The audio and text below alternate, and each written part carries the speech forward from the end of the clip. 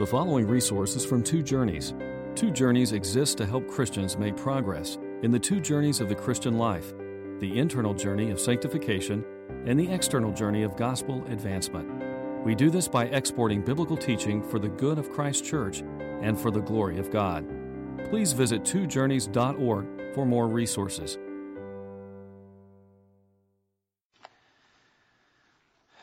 So recently I had the opportunity to show one of my favorite movies of all time to my two younger kids. Carolyn saw it. She'd seen it before. Chariots of Fire. Came out in 1981. I love that movie. The movie, in part, is about Eric Liddell, a Scottish missionary who gave his life for the Lord, died in a Japanese internment camp in 1945. There's a couple of moments in that movie that, my logical, exegetical mind has trouble harmonizing. I think the movie's internally inconsistent. But that's okay. There's no promise of inerrancy on movies, so that's all right. But there is Eric Liddell. After running a race, he's having a witnessing opportunity. He's standing to a small crowd that's gathered around the track where he won the race, and he's witnessing to them, which he did frequently. That's true. And as he's sharing, he's talking about the life of faith, and he says he wants to compare the life of faith to running in a race, which the Scripture does multiple times, actually. He says it's hard. It requires concentration of will, energy of soul, he says. And then he asks this question, which is really very powerful. It comes up again later in the movie when he's actually winning the gold medal in the 400 meters. Where then does the strength come from to see the race through to the end? And then he says it comes from within. And then he quotes the Scripture. Jesus said, "Behold, the kingdom of God is within you." Well, the first time I heard that, no big deal. I'm glad he's saying Jesus. I'm just excited the name Jesus is in a film, especially a popular film. But I frankly like better a later moment in the movie that answers the question, I think, a little bit differently. Remember the question. Where then does the strength come from to see the race through to its end? I think if you remember that movie, the scene I'm talking about, is very powerful. Before he runs in his 400-meter final, it's Sunday, he has the opportunity to preach in a Church of Scotland there in Paris. And he chooses as his text Isaiah chapter 40. And it's very, very strong. Do you not know? Have you not heard? The Lord is the everlasting God, the creator of the ends of the earth. He will not grow tired or weary. His understanding no one can fathom. He gives strength to the weary, and he increases the power of the weak. Even youths grow tired and weary, and young men stumble and fall. But those who hope in the Lord will renew their strength. They will soar on wings like eagles. They will run and not grow weary. They will walk and not be faint. So I think that's a better answer to the question. The strength, the power to see the race through to the end does not come from within me. It comes from outside of me. It comes from the eternal God who never gets tired, who never grows weary. This infinite power source that's available for us. And it enabled Eric Liddell to win the gold medal. He was a sprinter, and he had to extend out a greater distance in the 400 meters. It wasn't his natural best race. His natural best race was the 100-meter, but he chose not to participate in that because it was on a Sunday, and his convictions wouldn't allow him to run on a Sunday. The problem is the 400 is an eternity for a sprinter. And he was in the far outside lane, the 8th lane, and so he never saw another runner, which was good because that means he won the gold medal. But he was kind of running scared, and so he went out like a sprinter and ran hard, made the curve, and on the backstretch, he gave everything he had. Well, there's still half a race to go. And you come around the curve, and all he could do was just turn to God for every step. And he finished and set a British record in the 400 meter that stood for decades. And if you ask Eric Liddell, where did the strength come from to run that last 200 meters? It came from God. Well, in our text today, we have an answer to the question. After talking about false doctrine, which I mentioned in the last message, I want to get to this one phrase that's been much on my mind. It is good for our hearts to be strengthened by grace and not by food. So after an incredible 12-chapter journey in this epistle of grace, the author now, having given us the supremacy of Jesus Christ, how he's superior to everything the Old Covenant had to offer in every way, the eternal Son of God, the radiance of God's glory, the exact representation of his being, the one who sustains all things by his powerful word. This Jesus, this perfect mediator, has brought to us a new covenant. A new covenant he bought with his own blood, which he offered once for all time, never again to be repeated, this once for all sacrifice of the Son of God. And he, having provided purification for sins, he ascended into heaven and now sits at the right hand of Almighty God. And there he ministers on the basis of the finished work that he offered once for all. And so he has brought us a superior covenant. The superior mediator, Jesus Christ, has brought us a superior covenant. A covenant by which our sins are actually forgiven, by which we are actually transformed. He writes his laws on our minds and writes them on our hearts, and we're given a whole new nature, the heart of stone taken out, the heart of flesh put in. And we are adopted as sons and daughters of the living God, and we will live with him forever and ever on the basis of that new covenant.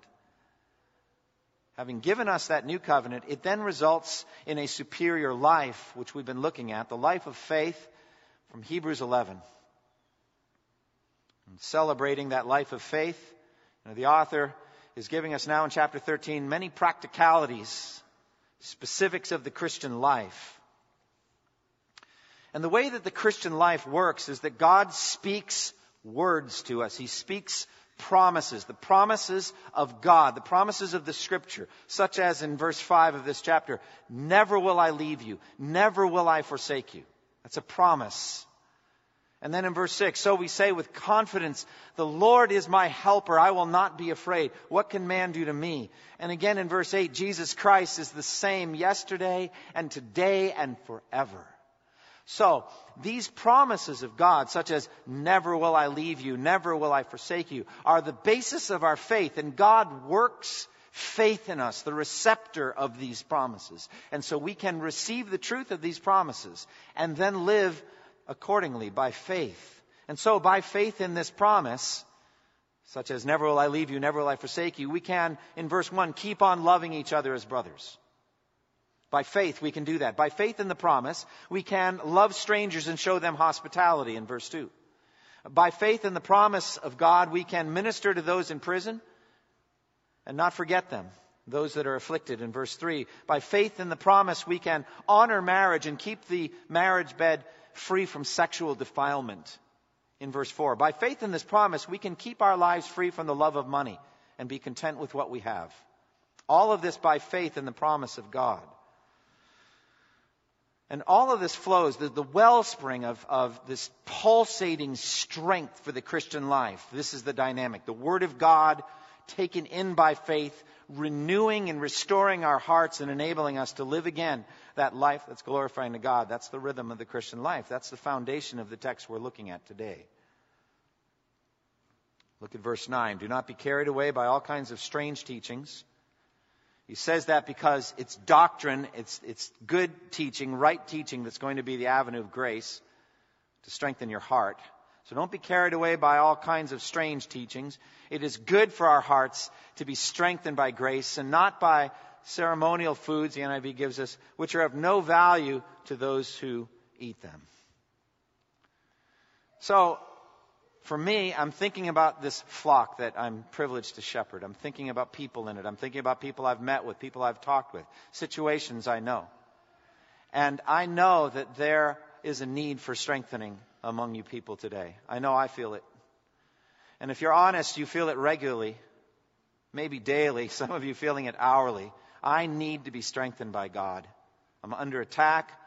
Onslaught's going on. I feel weak. I don't know that I can keep making it here. I need you to strengthen me. And so if we do nothing else today, just ministering strength to weak people who are then renewed in their strength is a good work. Amen? So that you people who have come today, that I also will be strengthened and enabled to resume this Christian race that's set in front of us. So I want to take it very, very carefully and look at it and try to understand it. Let's start with the word heart. It says it's good for our hearts to be strengthened. So what is the heart? The strength that this passage commends is heart strength, not physical strength. We're not talking about physical strength here, although it results in some cases in physical exertions. But what is it? What is the heart? Well, the heart is the inner man, the inner nature, the inner person, the new self, which is created to be like God. The key passage for me on the heart is Ephesians 3:16 and 17. There Paul prays for the Ephesian Christians. He says, I pray that out of God's glorious riches, He may strengthen you with power through His Spirit in your inner being, so that Christ may dwell in your hearts through faith. So that's it. The focus of that prayer is on the inner person, the inner man, the soul, the heart. And he prays there the very thing related to this text here, that it may be strengthened by faith through the Spirit, by the power of the Spirit. Strengthened. That's what he prays for. Verse 19, 3:19, so that you may be filled to the measure of all the fullness of God. So that means you've been strengthened now. So Ephesians 3:19, you now have been strengthened. You are filled to the measure of all the fullness of God. That's what you feel inside. So that's the heart, the inner man, or in Romans 7:22, for in my inner being I delight in God's law. So that's that new nature that delights in the law of God. So the strength we need is the strength of the inner man, the heart, the new nature. The heart is the part of you that thinks, the part of you that feels, the part of you that decides, the part of you that feels, the part of you that trusts. That's the heart biblically. The word heart is connected with all those verbs and others. So it's a dynamic inner part of you, your heart. And out of that heart you do everything in your life. As it says in Proverbs 4:23, above all else guard your heart, for it is the wellspring of life. From it flow the springs of life. All right, so that's the heart. Why does it need to be strengthened? That it needs to be strengthened, you all feel acutely. I do. Why? Why does my heart need to be strengthened? Well, I'm going to give you 3 answers to that question. First is because you're a creature, not the creator.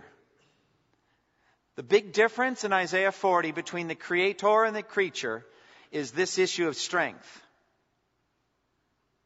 Do you not know, have you not heard? The Lord, the creator of the ends of the earth, does not grow tired or weary. You see that? He never gets tired. His arm is infinitely powerful. Whatever his arm is lifting right now, it's not trembling or shaking. It's not soon going to let up that weight. It's just not the way he is. He is omnipotent. He has all power. He is infinite in his majesty.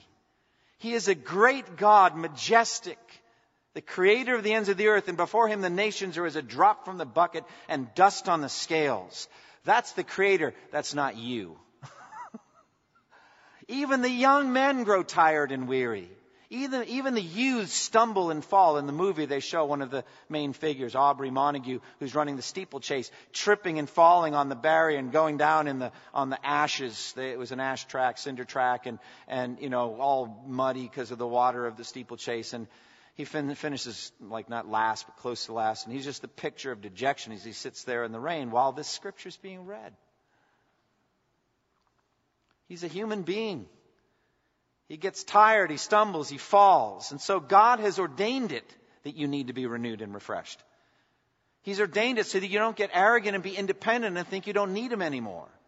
He has created you to need oxygen. He doesn't need it. He's created you to need water. He doesn't need that. You need sunlight. He doesn't need that. You need food.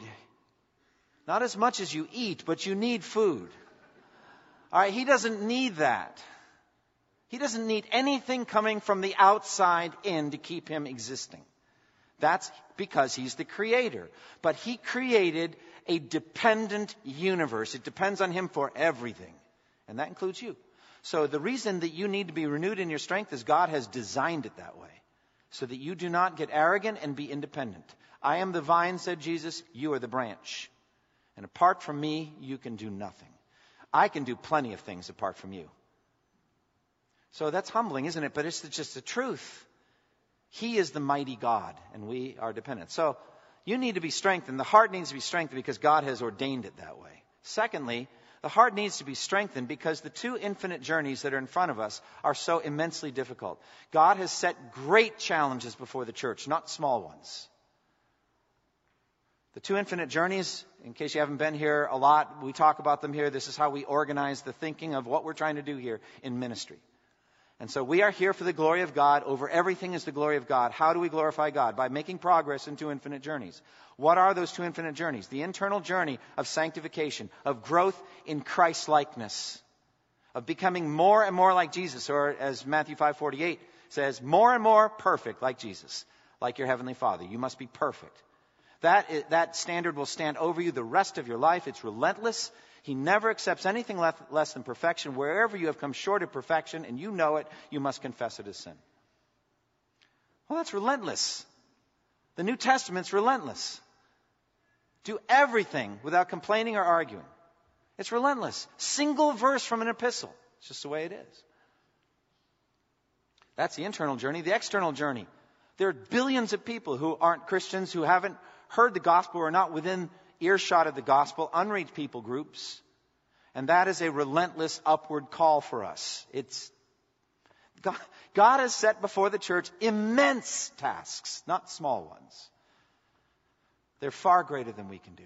As a matter of fact, these things are so difficult, the journey is so difficult, that I contend you can't make progress, a single step of progress, apart from His sovereign grace. You must have His grace at every moment. So you need to be renewed because just the journey is so hard. This is a hard race we're running here. And it's a long one too. It's a marathon we're on. And thirdly, the heart needs to be strengthened because it's under constant assault from enemies. This isn't a peacetime jog. This isn't even an Olympic marathon. It's harder than that. It's harder than that. It lasts longer. It's more arduous. And we're under fire the whole time. I've likened it to, an image that's in my mind. World War I, no man's land with barbed wire on the left and the right. And it goes from the North Sea down to the southern part of Europe for hundreds of miles, and we're called on to run between that and not get killed. I mean, we're under assault. The flaming arrows of the evil one are coming at us every day. And frankly, when we don't lift up the shield of faith and one of those flaming arrows gets through, it weakens you. Doesn't it? Don't you feel weak when you miss one of those and it gets through? It doesn't kill you. He can't kill you, much to his immense frustration. We can't kill him, much to ours. And so here we are, in this incredible battle with the devil. And he's so clever, and he's fighting us every step of the way, and he's concocting, crafting special temptations for us, studying our hearts, and coming after us in our weakest spots. And then there's this ingenious world system that just set up to allure us and entice us. Talked about materialism a few weeks ago. It's just set up to allure us and help us to cause us to love material possessions. And it's assaulting us in the lust area. It's just the world all the time. And then, the worst of all, in my opinion, is the flesh, that enemy within, that part of me that opens the door for Satan and lets him into my life. What a wretched man I am. The very thing I hate, I do because I'm insane. The flesh. So this is an arduous journey, friends. That's why you need to be renewed. That's why you need to be strengthened. If you don't marvel at it, don't wonder why. Because you are a creature, and because you have these two infinite journeys, and because you're under assault as you try to make progress, you will need regularly to be strengthened the rest of your life. So what does it mean then for the heart to be strengthened by grace? Well, the word strengthen in many places means to establish or confirm. But I think that a better use of the word here is in Colossians 2, 6 and 7. Therefore, as you receive Christ Jesus the Lord, so walk in Him, rooted and built up in Him, established in the faith as you are taught, abounding in thanksgiving.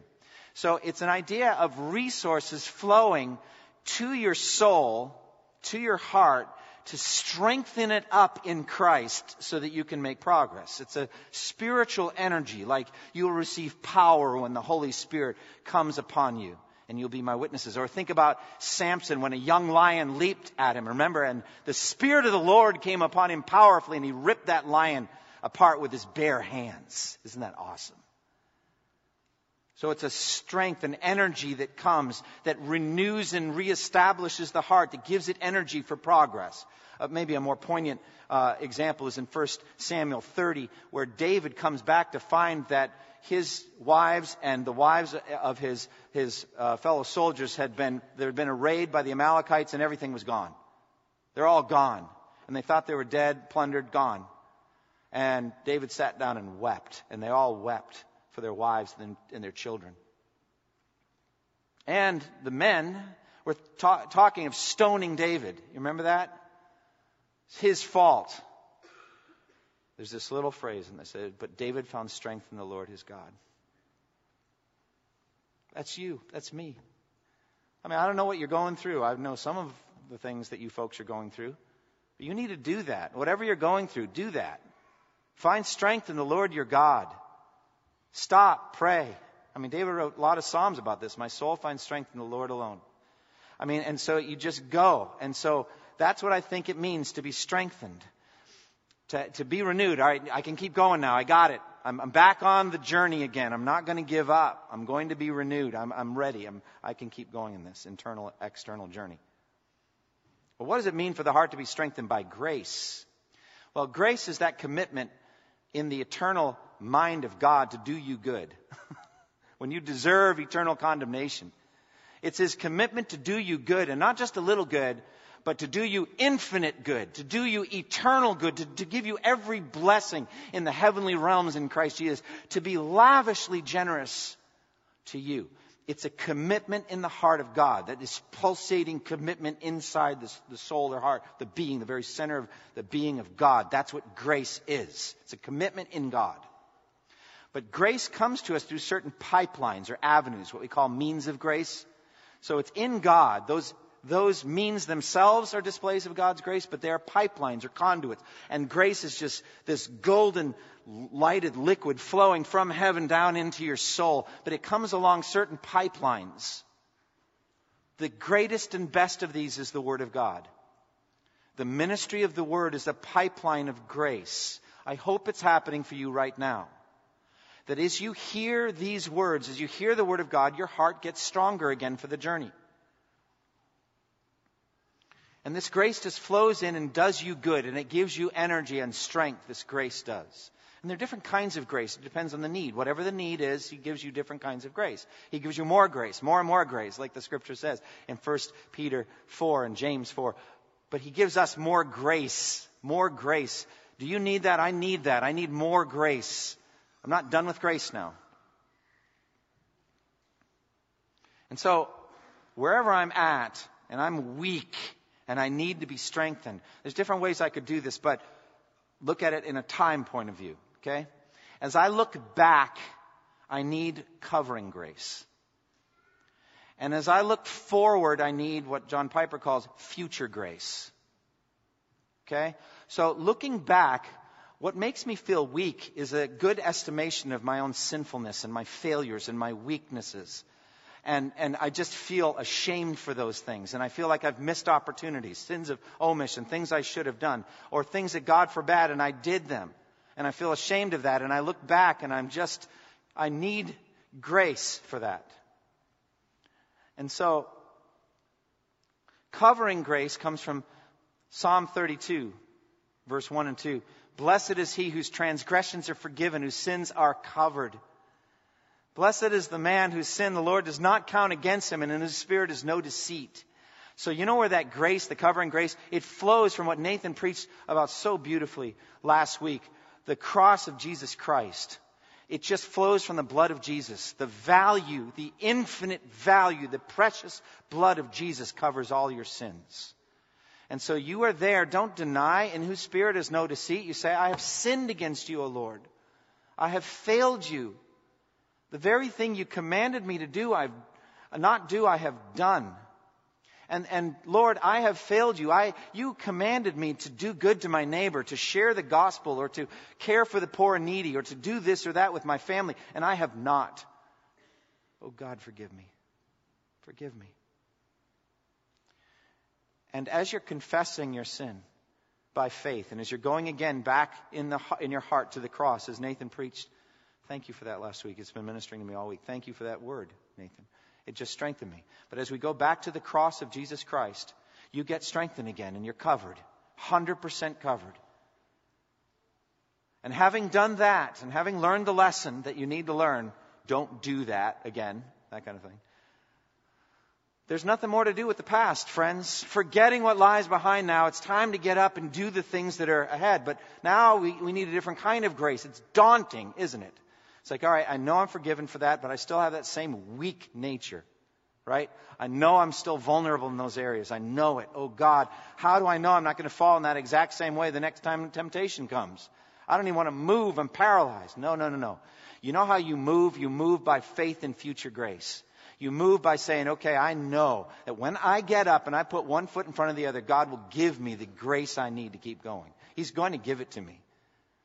And I'm not going to keep adding day upon day upon day. Jesus said, don't do that. That's Satan's trick. We talked about that in BFL today. Each day has enough trouble of its own. Amen? So don't stack them up and say, oh, the infinite journey is looking really infinite. Well, really infinite. Don't forget, you can't say it. It's infinite. It just is. All right? It's going to be in front of you the rest of your life, but don't live it like that. You've got today to live. You don't even know if you'll have tomorrow. Hey, let's live today for the glory of God. And I know that as I get up, God will give me the grace I need to get through this sermon or get through anything I have to do today. He'll give me the energy and the strength I need to serve Him. So I'm not going to be overwhelmed. I will not be discouraged. I will not be dismayed because He has promised me, I will never leave you and I will never forsake you. What that is a promise to give you the grace you need to do the will of God, to do the good works He has for you to do. Is there going to be enough grace for the church to finish these 2 journeys? Yeah, there is. And it flows from the cross. It flows from Jesus. There's enough grace. We're going to finish. Amen. I wrestled for a long time with the word infinite. It's not entirely true. We will finish. There's a finish line. I guess it's infinite because only an infinite source of grace will do it. The infinitude of God's grace is sufficient for it. But we will finish. All right, so it's good for our hearts to be strengthened. It's good. Do you feel the goodness of it? It's good food.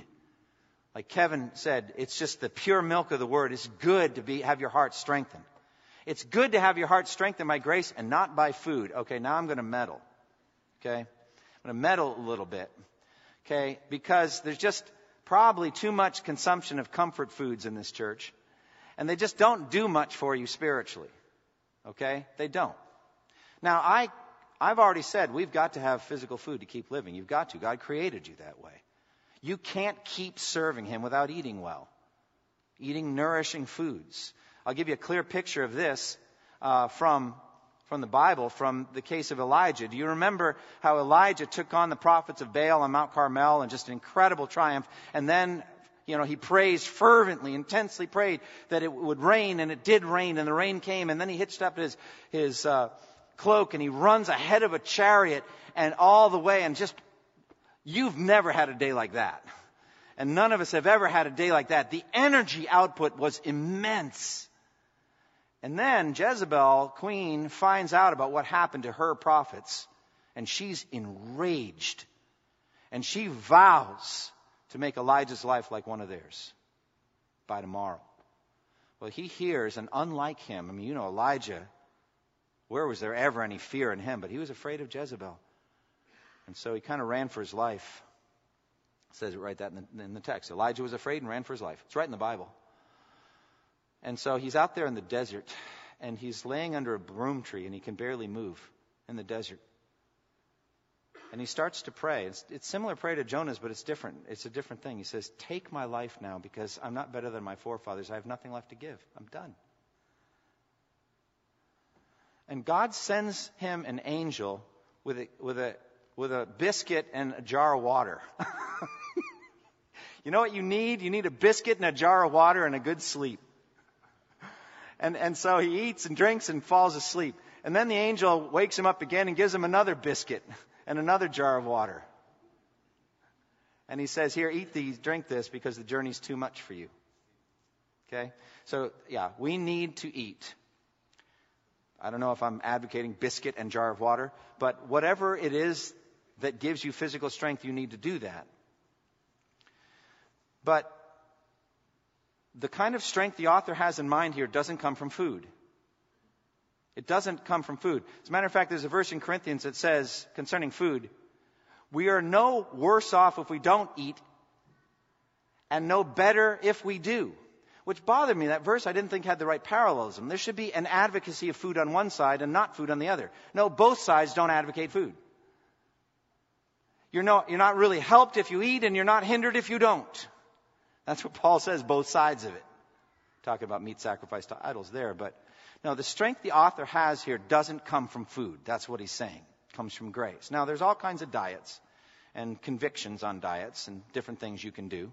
There's the low cholesterol diet, and there's the low fat, low sugar diet, and the gluten-free diet, and the Miami Beach diet, and the Maker's diet, and the vegan diet, which basically says, if we just go back to the Garden of Eden and stop eating these animals, we'd be fine. We wouldn't have all these health problems. Or do the Maker's diet that, has a similar mentality. I'm not advocating. I think good nutrition is a helpful thing. I personally have never walked into a GNC store. I don't know if any of you have, health from a big jar that costs $86. I don't know what they cost, but, I think you could spend a lot of money on a vitamin store. I don't know that it's a bad thing, but what the author's saying is the strength he has in mind does not come from eating anything. Neither does it come from fasting. It's not about the eating. Now, if you look at the context, it says, do not be carried away by all kinds of strange teaching. It's good for our hearts to be strengthened by grace and not by food, ceremonial foods. The NIV adds the word ceremonial, which are of no value to those who eat them. We have an altar from which those who minister at the tabernacle have no right to eat.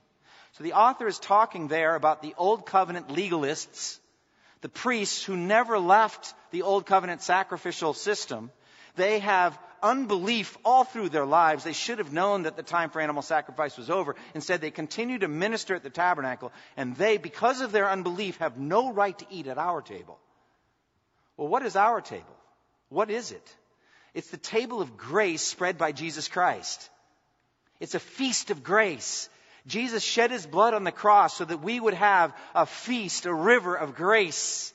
And we can, as Jesus said in John 6, feed on his flesh, eat his body and drink his blood spiritually to get renewed through that. The words he speaks to us are spirit and they're life. That's the table Jesus spreads. Now, next week I'm going to talk about where that table is. It's outside the gate. It's outside the camp. That's where he spreads that grace. We're going to talk about that next week. Very important message. I was going to combine it with this, but it's just too important to combine it. We need strength because he's inviting you to leave comfort, inviting you to leave the city and go out where he is. We'll talk about that next week. But Jesus suffered to spread us a banquet of grace. How then can we be strengthened by grace every day? Well, first, if you have never come to faith in Christ and you're here as a guest, the strength I'm advocating here is just the strength of life. The Bible says apart from Jesus, you are dead in your transgressions and sins while you live. You're alive enough to come here, but not spiritually alive until perhaps this moment. So hear then the gospel of Jesus Christ. God sent his Son into the world who shed his blood for sinners like you and me. We have violated the laws of God, but God is willing to forgive. If you just repent of your sins and turn in faith to Jesus, all of your sins will be forgiven. And then you'll be alive, born again by the power of the Spirit. Just put your trust in him. You don't need to move. You just need to trust. Put your trust in him.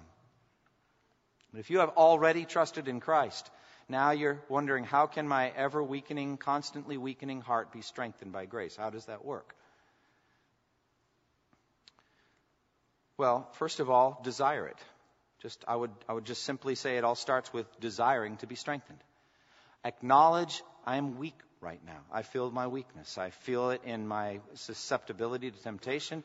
I feel it in my discouragement and the fact that the two infinite journeys look like I can't make a single step in either one. Overwhelming. I feel weak. So start there. And then bring that weakness back to God in prayer. Paul said in 2 Corinthians, when I am weak, what does he say? Then I'm strong.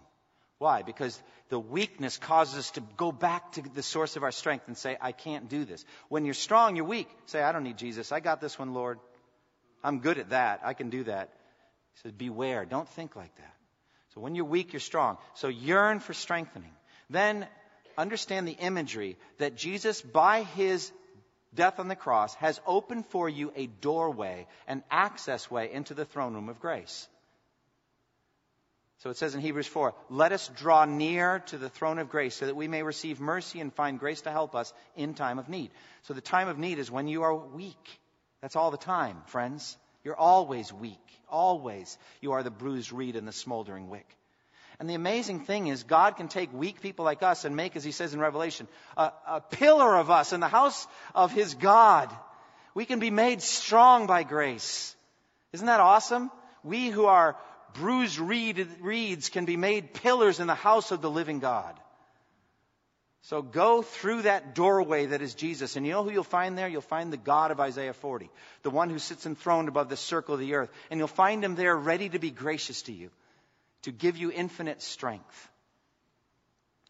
Look back for covering grace. Be honest about your sins and ask for forgiveness. Confess those things to God. Look ahead for future grace, that God's going to give you what you need to get through your trials.